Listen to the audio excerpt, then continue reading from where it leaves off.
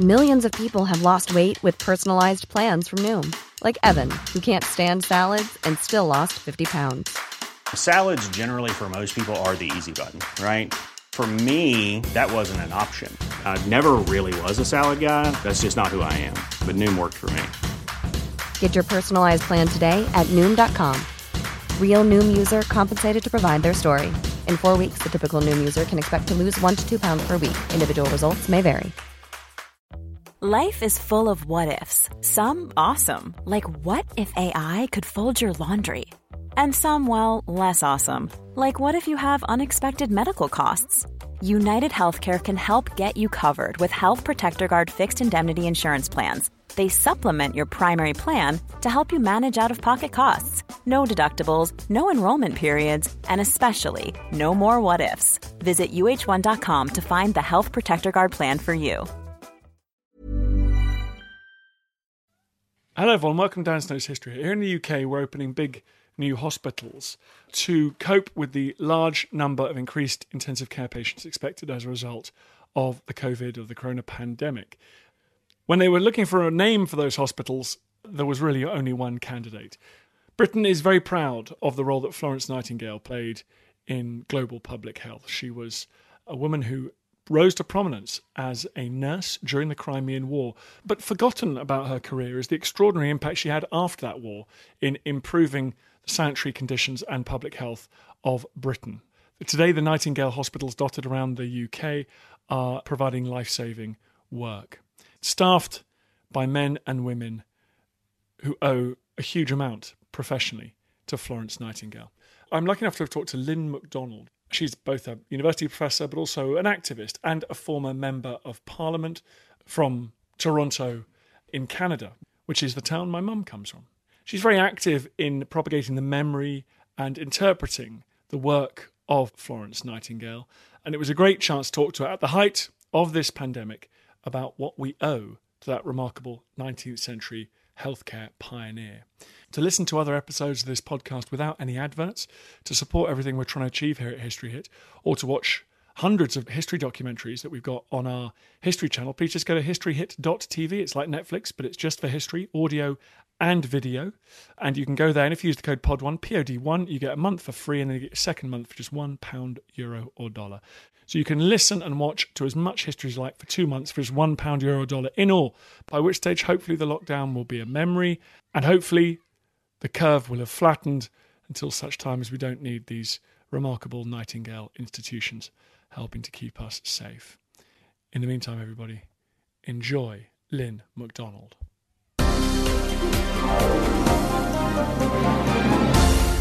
Lynn, thank you very much for coming on this show. I'm pleased to be with you. Everyone in Britain is talking about Florence Nightingale at the moment because her name has been given to this new super hospital in London, which has been built to cope with the extra cases. Can you give me a little bit of background? Who was this person, Florence Nightingale? Well, she had a call from God, she believed, to serve, and she saw that to save lives. And she wanted to work, but she came from a family where ladies don't work, and so she wasn't allowed to. Nursing was considered the status of a kitchen maid, and they certainly didn't want her to do that. So she traveled, and she learned a lot, and she attended a deaconess training school, which didn't teach her nursing, but did give her some experience in hospitals. And she was then the superintendent of a very small hospital in Upper Harley Street. And she knew Sidney and Elizabeth Herbert. He was the junior war minister at the time. And he's the one, when there was a lot of publicity about how bad the conditions were for the British Army in the Crimean War, and that the French army had Sisters of Charity, and the British didn't. And so there was a public outcry, and they demanded that nurses be sent. And Nightingale led that team. And Crimean War hospitals had terribly high death rates. This is why it's so very interesting to make the comparison with what we're going through now with coronavirus, because they had high death rates. But what happened there was that the death rates were brought down, and they were brought down dramatically. And they were brought down by bringing in strong sanitary conditions. And that was done by the Lord Palmerston government, a new government, not the government that had sent the army to the Crimean War in the first place, but its replacement because of the terrible mismanagement of the war. And the Sanitary Commission went, And it was headed by Dr. John Sutherland, who became Nightingale's ally for the rest of her life, and a civil engineer. And they cleaned up the sewers and toilets and got out the dead horses from the water supply. They were terrible conditions.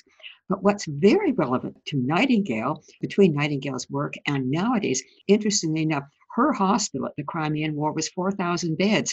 And that's what the NHS hospital in East London in the Docklands could turn out to be.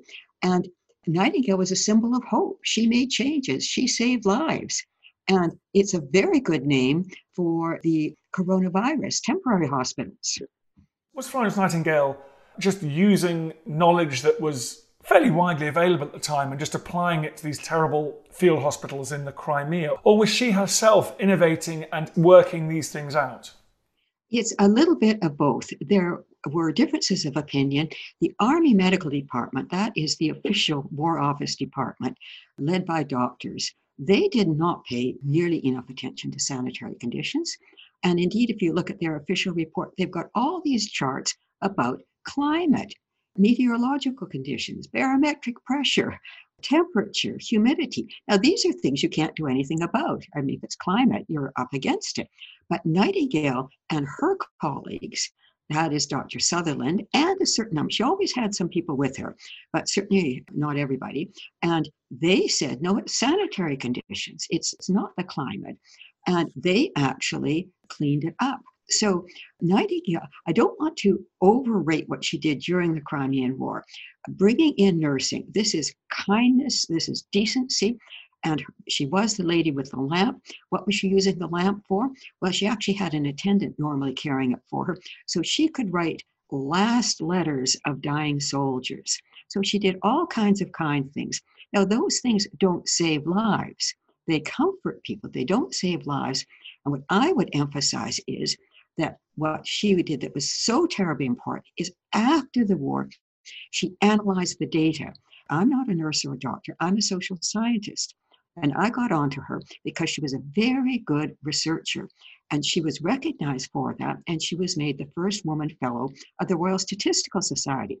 So I hope people will see some analogies with our day and say we have, in effect, an experiment going on. You have different countries and different states in different areas doing different things. Some have thorough lockdowns, some started early, some have very voluntary social distancing.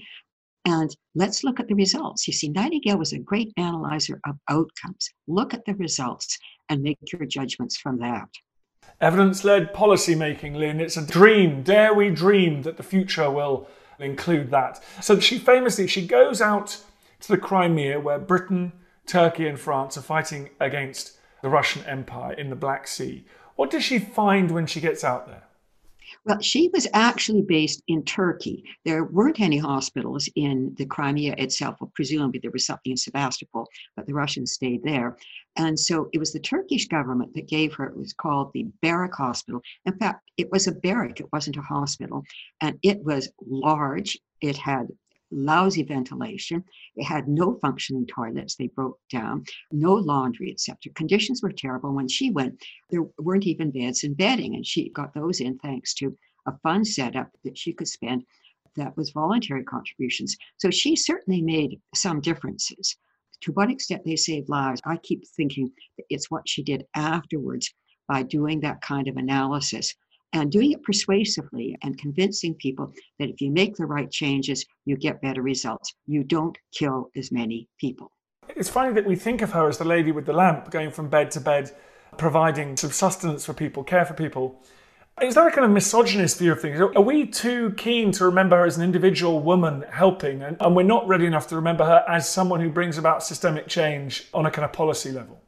I'm the systemic change type. I think that one should count the numbers. Nightingale was certainly a number cruncher, but that symbol of her, she did both. I mean, she did work for individuals and she patiently took down letters, and some of them appeared in the press. The family was so amazed to get this comforting letter, and they would send it to the local newspaper.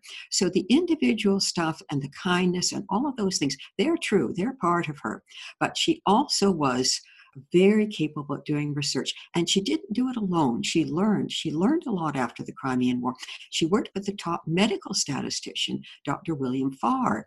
And so she always had a team of people. She worked very hard, but she had good expertise because she never went to university. She never went to secondary school. Women couldn't do that then. And what, in terms of, again, lessons, I read a very good article that you wrote, lessons of the current situation in the pandemic. I remember the story about the First World War generals spent their whole time sitting around wishing Napoleon was there to help them. If Florence Nightingale was here today, do you think that she would recognise our response, and what do you think she would do about it? Nightingale was careful about these things. How do you know what's the best response? You don't know until you've got some data. So she's not a miracle worker. She couldn't say, this is what you should do and you shouldn't do that. You have to do the best you can with the knowledge you have available. If there are different alternatives, you should start small and try them. And in this case, whether people wanted to make for an experiment or not, the elements of an experiment are there. Different jurisdictions have done different things.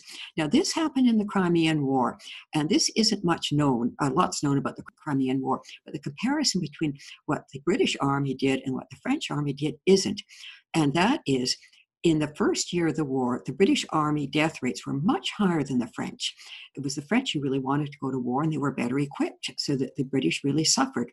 But in the second year of the war, the French death rates went up, even though there was no fighting. And that's because, they were there a long time away, but the British Army had made changes thanks to the Sanitary Commission and the Supply Commission. They had changed things. So here you have an experiment and you get results and you can see what the difference is. And so that's the kind of thing that I hope will be happening with the coronavirus pandemic, that in due course, people will do some really good research and say, this works better than that, and come up with some results. Nightingale wasn't a miracle worker. She wanted careful research done, and she was careful in making her proposals that you start small and check it out before you generalize it. I love the description of the British Army getting quite annoyed that their huge new hospital they built wouldn't be full. Yes, yes. This is a lovely joke that the British Army continued to build hospitals, and this one at Netley was the largest hospital in the world, half a mile long and very imposing, looked wonderful, but it was very unsanitary, although actually some improvements were made before it was actually built.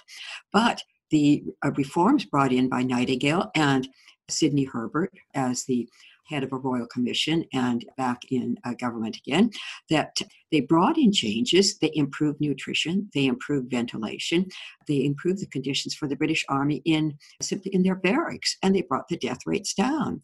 So that the Netley Hospital was built with the percentages expected of beds that were needed. And then if you improve conditions, you don't need so many beds because the men don't get sick.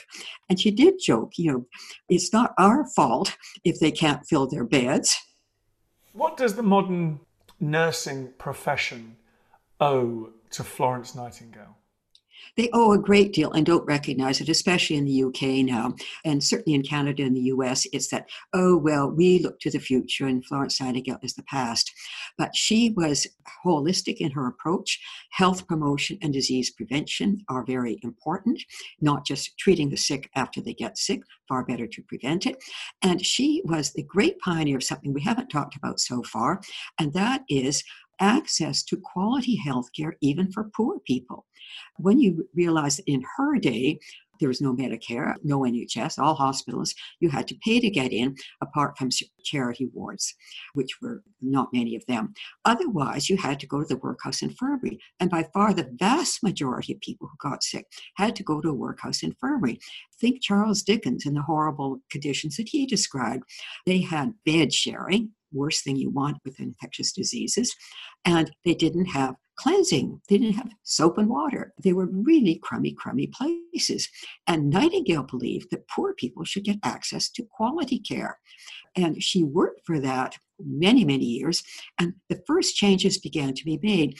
And the old workhouse infirmaries were brought up to the standards of a regular hospital. So when the NHS opened in 1948, they didn't have to go out and build new hospitals. They could simply designate the workhouse infirmaries as regular hospitals. They'd gradually been changed, and some of them were amalgamated with other hospitals, and they could go ahead.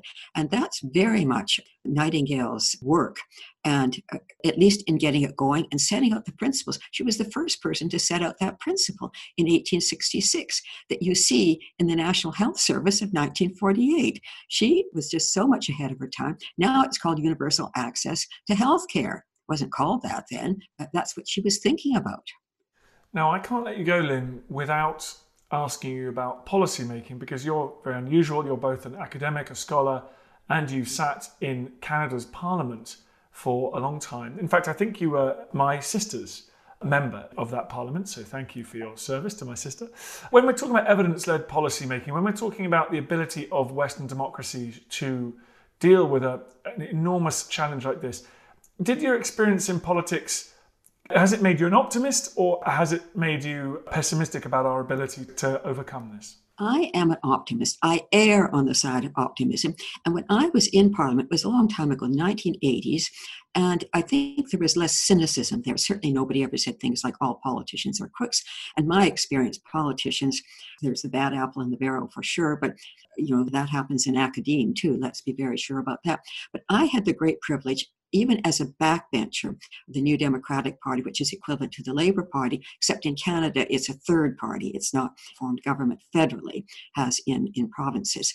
But I got a bill through Parliament, the Non-Smokers' Health Act of 1988. And it was the first legislation in the world to establish smoke-free work in public places, back when the UK was decades from even thinking about this. And it saves lives. So I feel some kinship with Florence Nightingale. Legislation can save lives. I'm not a nurse or a doctor, but I've saved lives. That is legislation. And it was very much the work of civil society people, constituents, and the Canadian Lung Association, the Canadian Cancer Society, and people like that, that we got against the odds, against government, as a private member, a backbencher, got a law through that was then picked up around the world. New Zealand was very early in getting it, and then the World Health Organization took it up, in the EU, etc. The UK was one of the last places to act, but there you are. And it's evidence-based. I mean, it's still the case that the largest cause of preventable mortality in the world is smoking. 8.2 million deaths worldwide. So when I see everything that's being done on coronavirus, and I think we should be doing everything we can, I wish that people would look at the numbers and look at smoking. I think we're going to have a vaping crisis before long. Look at the numbers. That's Nightingale's advice. Look at the big numbers and work on the biggest issues that you can make a difference on. Well, thank you very much indeed. It's been a real treat having your input both on Florence Nightingale and what it's like to be a policymaker. I hope your lockdown is going okay. I'm cheerful, thank you. That's all we can ask. So thank you so much. Thank you for coming on the podcast. My pleasure, thank you. I feel the happy history on our shoulders.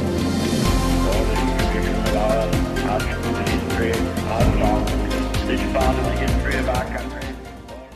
I hope you enjoyed the podcast. Just before you go, bit of a favour to ask. I totally understand if you don't want to become a subscriber or pay me any cash money. Makes sense. But if you could just do me a favour, it's for free.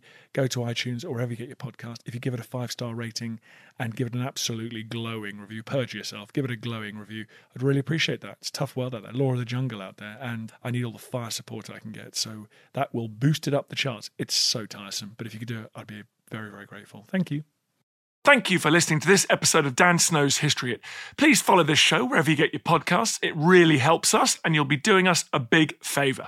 Don't forget, you can also listen to all of these podcasts ad-free and watch hundreds of TV documentaries when you subscribe at historyhit.com/subscribe. As a special gift, you can also get your first 3 months for just £1 a month when you use code DANSNOW at checkout.